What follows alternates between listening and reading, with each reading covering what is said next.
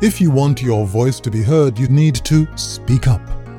Me? No way, I'm not taking that on. Now, that's the attitude most of us adopt when faced with difficult situations. We are intelligent. We are good people. But when we see something that's clearly wrong, many of us would rather not make waves. We don't want to rock the boat. Yes, we'll complain about it to friends and colleagues. We may even write the occasional letter to the editor. But will we take the necessary steps to change things around? Not often. We would rather wait for someone else to take the first step. And because we are all waiting, no steps are taken. What we often do is withdraw our cooperation, thinking, if I'm not involved, then I'm not responsible if something goes wrong. But if we don't speak up time and time again, how can our voices be heard? If we don't take the actions necessary for improvements, how can things get better? We can all be instruments of change. But first, we must believe it.